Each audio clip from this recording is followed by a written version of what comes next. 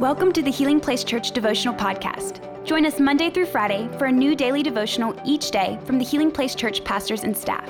We hope this podcast will help you grow in your faith and will be a blessing and a resource to you as you pursue God daily. Hey, what's going on, church? We are so excited that you decided to join us for these daily devos. If you got your Bibles today, I want you to open up with me to Joshua 6, and we're going to read verse 27, and it says this: "So the Lord was with Joshua, and his reputation spread throughout the land." You know, I read that, church, and sometimes when I read my Bible, I ask myself one thing: why in the world did God put this in here, right? Have you ever studied your Bible and just thought, like, what's the purpose of this scripture? And I say that because every verse in here is in there for a reason. You know, I think about my Bible. This is mine. This is the one I read the most. And there are actually 31,102 verses in here. And I wonder, like, God, why did you put this specific verse in your word? And so when I read the word and I study the word, sometimes I just want God to speak to me and say, look, this is what it's for. This is how it speaks to your life. And so after asking myself that, church, what I do is I go back and I try to find out the context of the story. And so that's what I did with this verse today. And, you know, I went back and I began to read when Moses, he rescued God's people from Pharaoh. And as I read that story over and over again, I began to see miracle after miracle happen for God's people. And it all begins when they released the slaves to Moses from Pharaoh. And church, you've got to understand that alone is a miracle, right? They weren't just letting slaves go, especially hundreds of thousands at one time. But then the Bible goes on to say in the story that God, he splits open the Red Sea and splits it wide open for his people to walk across on dry ground to escape the capture of the enemy. And if that isn't miracle enough, the Bible goes on to say as they walk in the wilderness because of their own disobedience, God, he doesn't forget them. He doesn't turn his back on them, but he provides manna from the sky and water from a rock. And listen, back then when those miracle moments, not even the carbs could slow these people down, all right? I need some of those miracles, right?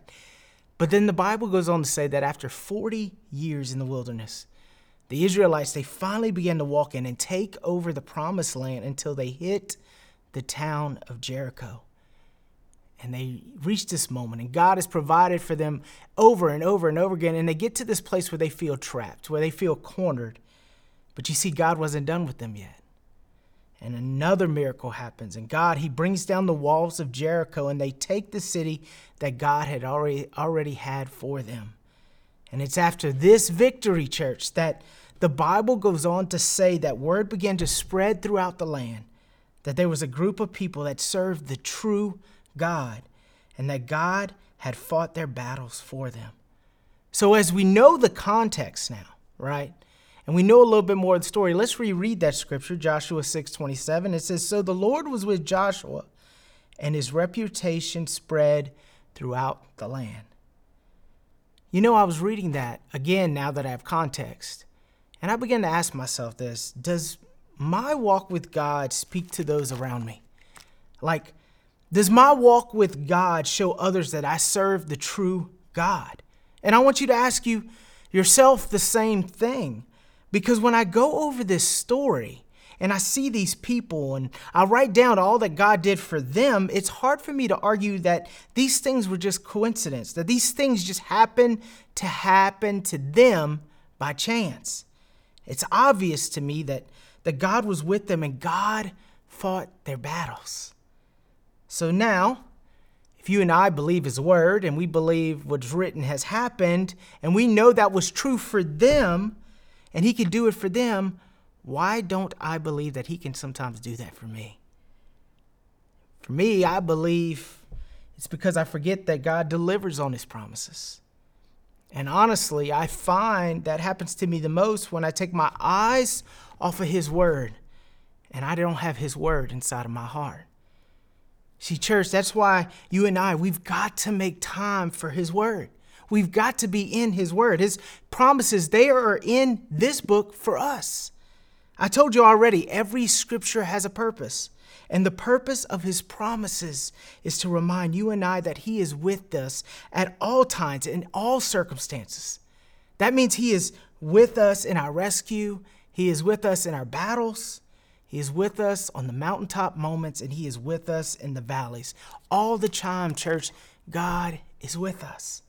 And it's in this word that we talk about that he speaks to us and reminds us that we will overcome. We can do all things, and that the victory has already been word. It's in this word, church, that tells us that we can stand against the devil in the power of God's might. Because at the end of the day, I don't need to fight my battles alone, because my God, he fights my battles for me. Come on, do you believe and receive that today? I hope you do. And if you do, I hope you share this link. Hopefully it can bless someone else. And don't forget, as always, if you got a prayer request, leave it in the chat. We would love to pray with you. I hope you have a wonderful day, and we'll see you back soon. Thank you for listening. Take a moment to subscribe so you don't miss any of the daily devotionals, and be sure to share with your friends. For more information about HPC, visit healingplacechurch.org.